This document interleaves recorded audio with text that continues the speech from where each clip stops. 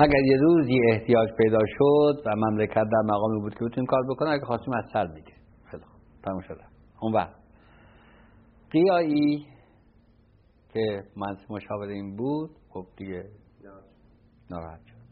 مقاطع کارام البته ناراحت شدن، ولی خب یک رقم هنگفتی میشد.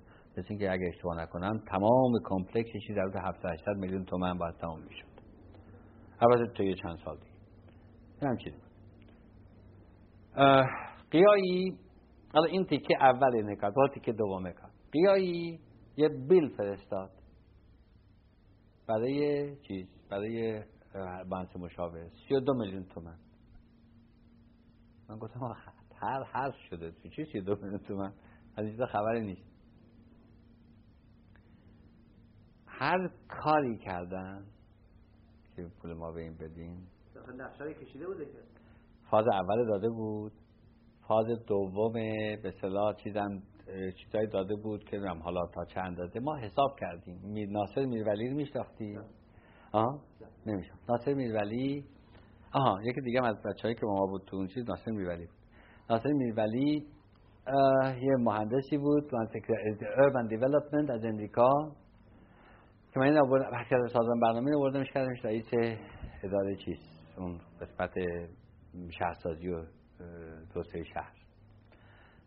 اینا حساب کردن که مطابق قرارداد قیایی 5 میلیون تومان یا 5 میلیون نیم تومان باید بهش داد. بیل این بود 32 میلیون و 33 میلیون خورده، بیدین 28 میلیون تومان طلبکار میشد اگر با 5 میلیون بهش میدادیم. من نمیدادم تا اینکه چیز بکنه، به اصطلاح ستل. این زمین و زمونه به هم زد، شکایت کرد به شاه، به علم، به هویدا، به این ور به اون ور، جلسه پشت جلسه، توی دربار نمیدونم علم، اصفیا، هر کاری کردن. کدوم آقا این حسابش این است، شما یک کسی رو بیارید، آدیتور هر کسی رو بشین اونجا اووررول بکنه آقای میرولی رو. من نمیتونم میرولی رو اووررول بکنم. او به من هم چیزی داده، منم پذیرفتم، پاشم واسه هر کاری کردن ما ندادیم که ندادیم. تا شاه رفت به سوئیس، سموریت. همون موقعی بودش که من استعفام داده بودم. از سموریت یه روز تلگراف اومد به امضای آقای عیادی که حسب الامر اعلیحضرت معاونی شاهنشاه آقای امریکا به چی به تلگراف به نخست وزیری به هویدا که به رئیس سازمان برنامه دستور اکید داده شود که چیز ناصر میرولی رو از سازمان برنامه اخراج کنه.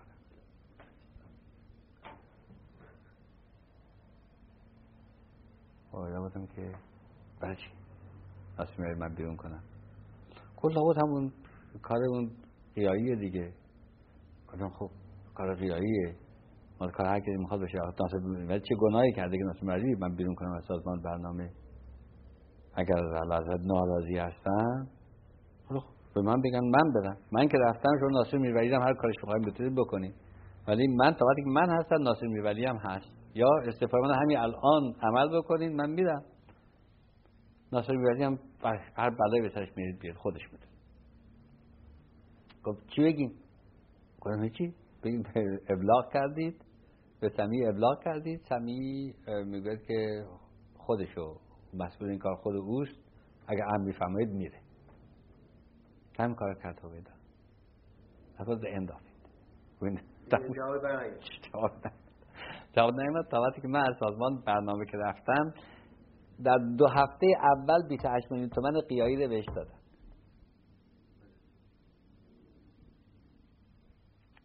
خواستم اون نفوذش از کجا بود؟ قیایی چه جور ارتباط پیدا می‌کرد با اولا خب قیایی معروف بود که خب باهایی بود. اولا یکی بنابراین عیادی تا چی بگم تا آفتاد هیلت پشتش بود دیگه. ارتباطش از طریق عیادی ارتباط اصلیش از طرف دیگه البته معروف بود که این که آقای علم به من غیر از این میگفت، ولی هر دفعه که این غیایی فشار می آورد و جلسه دعوت میکردن، آقای علم به من میگفتش که اینا کار چیزه عیادیه، این میره اونجا میگه و من، ولی حدس خود من اینه که خود آقای علم هم طرفداری میکرد از غیایی، طرفداری میکرد. دربار رویم رفته باش از اینجور مقاطعه کارا زیاد بودن، چون این باعث من مشاور بود. نه علت اینکه شما از سازمان رفتین اینه که جلوی خیلی از پرداختای بیمورد گرفته بودین و اینا رفتن. نه اون علت اصلیش اون بود که گفتم مترو بود. علت اصلیش مترو بود که گفتم برات که چطور شدش. گفتین که اونا می‌خواستن مترو بزنن. نه مترو آره نه، کاری که شد این شد که حالا اگر از طریق طریق سازمان برنامه کرده بودن میکرد شاه میگفت که یا آقای نخست یا خود هویدا هم میگفت مهدی مرگ من این کار باید بشه، هر دلیلی هست باید بشه، هر کی میخواد، چون مال فرانسه بود همش میذاشتن پای اولیاء حضرت. گفتم اولیاء حضرت خیلی خوب، یا من میکردم یا نمیکردم یا میرفتم دیگه، فرق نمیکرد، ولی این کارو نکردم و به منم هیچ کس نگفته بود که تو نرو دنبال این تر ترافیک تهران. من رفتم خودم کامیت کردم یه جای دیگه، حالا خوشحالانه قرارداد امضا نکرده بودیم. آدم فرستاده بودم، همین میرولی رو فرستاده بودم، رفته بودم امریکا با اون چیه در تگزاس مربوط که فرودگاه تگزاس ساخته بود اونم که چه تزیره و اصلا یکی از بزرگترین مشاور امور ترافیک دنیا بود همیلتون یه هم چیزی به نظر یک از این داده هر حال. ما با اونا مذاکره رسید به چیز به فاز نهایی کار. یه روزی صبح شورای پدافند ملی بود توی وزارت خارجه، رئیس سازمان برنامه آقای وزیر خارجه هم نشسته، آقای هویدا هم دارن اونجا.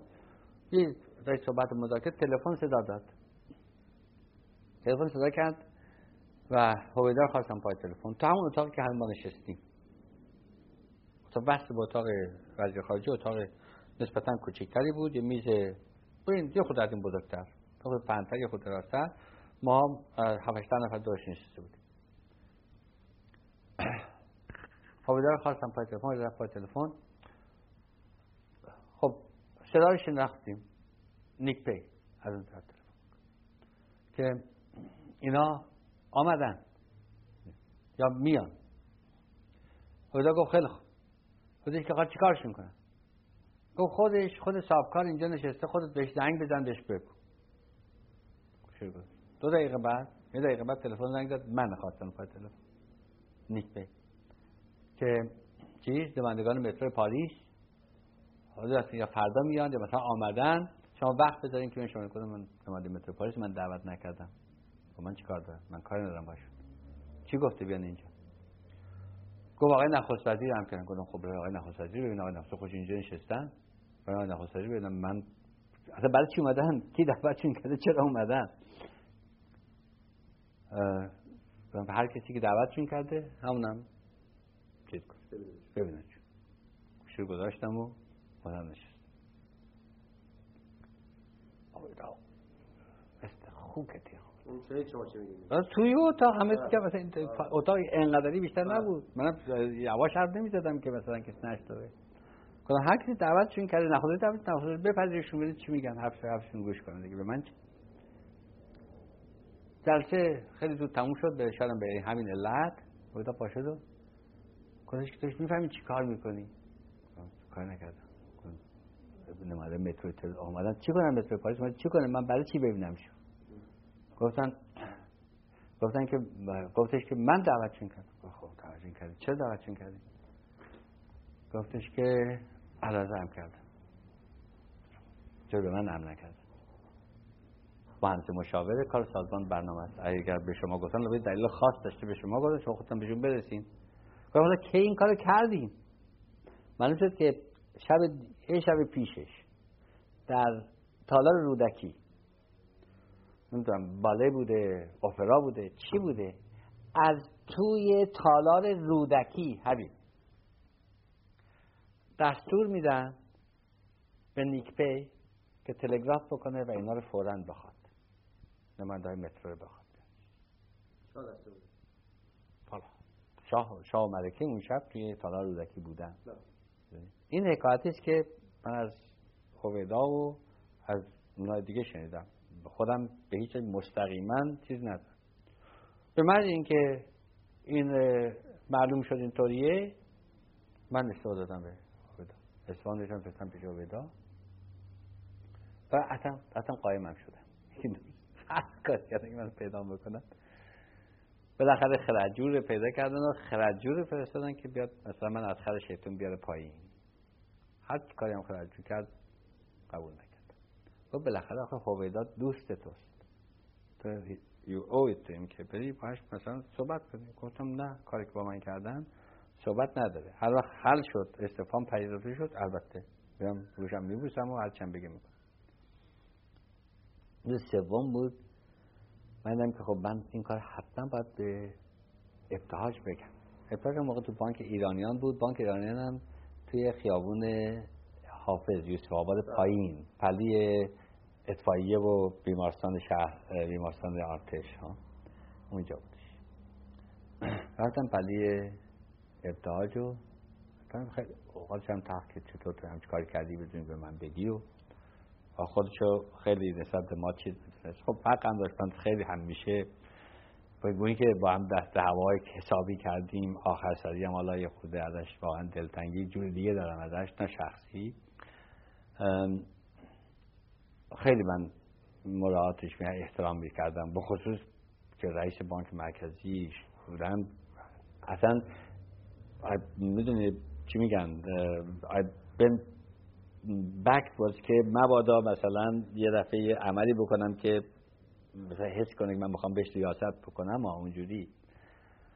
خب رفتم پیش ابتهاج و برش گفتم. گفت خب آره حق با تو استفاده نفع، اما خب نباید استفاده بدی و باید بری سر کار رو، نه تو به تو احتیاج دارن از این چیزا. داشت این هر دو داشت من نصیحت میکرد، من داشتم کلشقی میکردم اینا. تلفن زنگ زد، ابتهاج گوشی رو برداشت گفت تو رو میخوام. چطور من اینجا پیدا کردم؟ من به هیچ واقعا به هیچ کس نگفته بودم که من پدر ابتهاج. گفتم کی هست؟ گفتش که هویداست. خودش هم پای تلفن.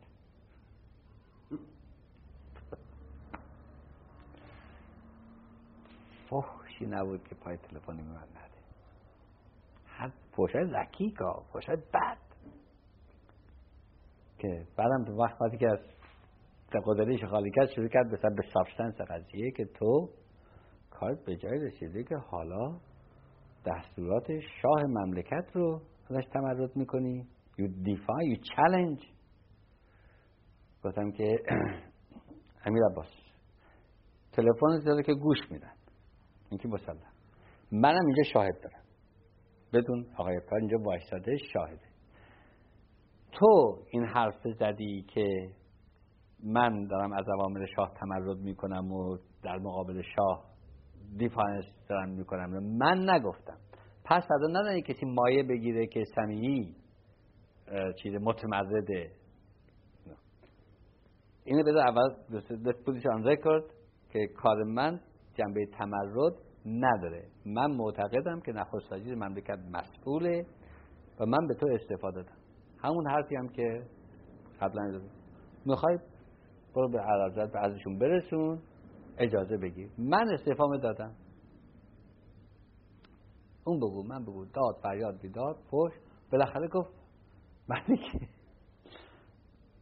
اقلا بیا با هم یه چیزی بخوریم، یه ویسکی بخوریم. گفتم هر وقت هم بفرم. رفتیم و بعد خواهش کرد که تو بمون تا ما جانشین تو پیدا بکنیم. این که هر کسی گفتم جانشینان معلومه، من تردید ندارم، شما میدونین منم میدونم که جانشین من کی باید بشه. چه نظر معلومه؟ برای اینکه خب همه میدونستن که خداداد خیلی این کار دوست داره. یک بعدم خب بیش از همه کسانی که در اون رده‌ای بودن که میتونستن رئیس اساساً برنامه اطلاع داشت. اکسپریانس اونجا رو داشت، بچهای سازمان برنامه رو همه رو میشناخت، میدونید. خب ارتباطش هم خوب بود، با بانک مرکزی هم بوده، جنبه‌های مثل کته چیز بانکی و مالی کارم دیده. گفتم خب شما که میدونید منم میدونم، چرا به خودی وقت طرف میکنید؟ گفت آسون نیست، نمیشه، خیلی سخت. یه چیزی که بالاخره یه حالی هم نیست، 2 ماه گذشت که اون وقتش من آمدم و رفتم مثلا بانک مرکزی. ببخش من اصلا کم کم دارم چیز میشه.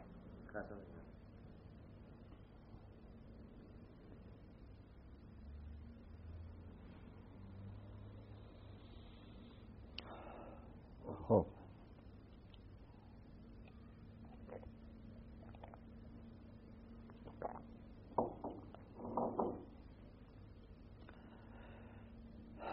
بسه نمی‌رسیدم درستش باید برم برای اینکه پایان نوار شماره 3.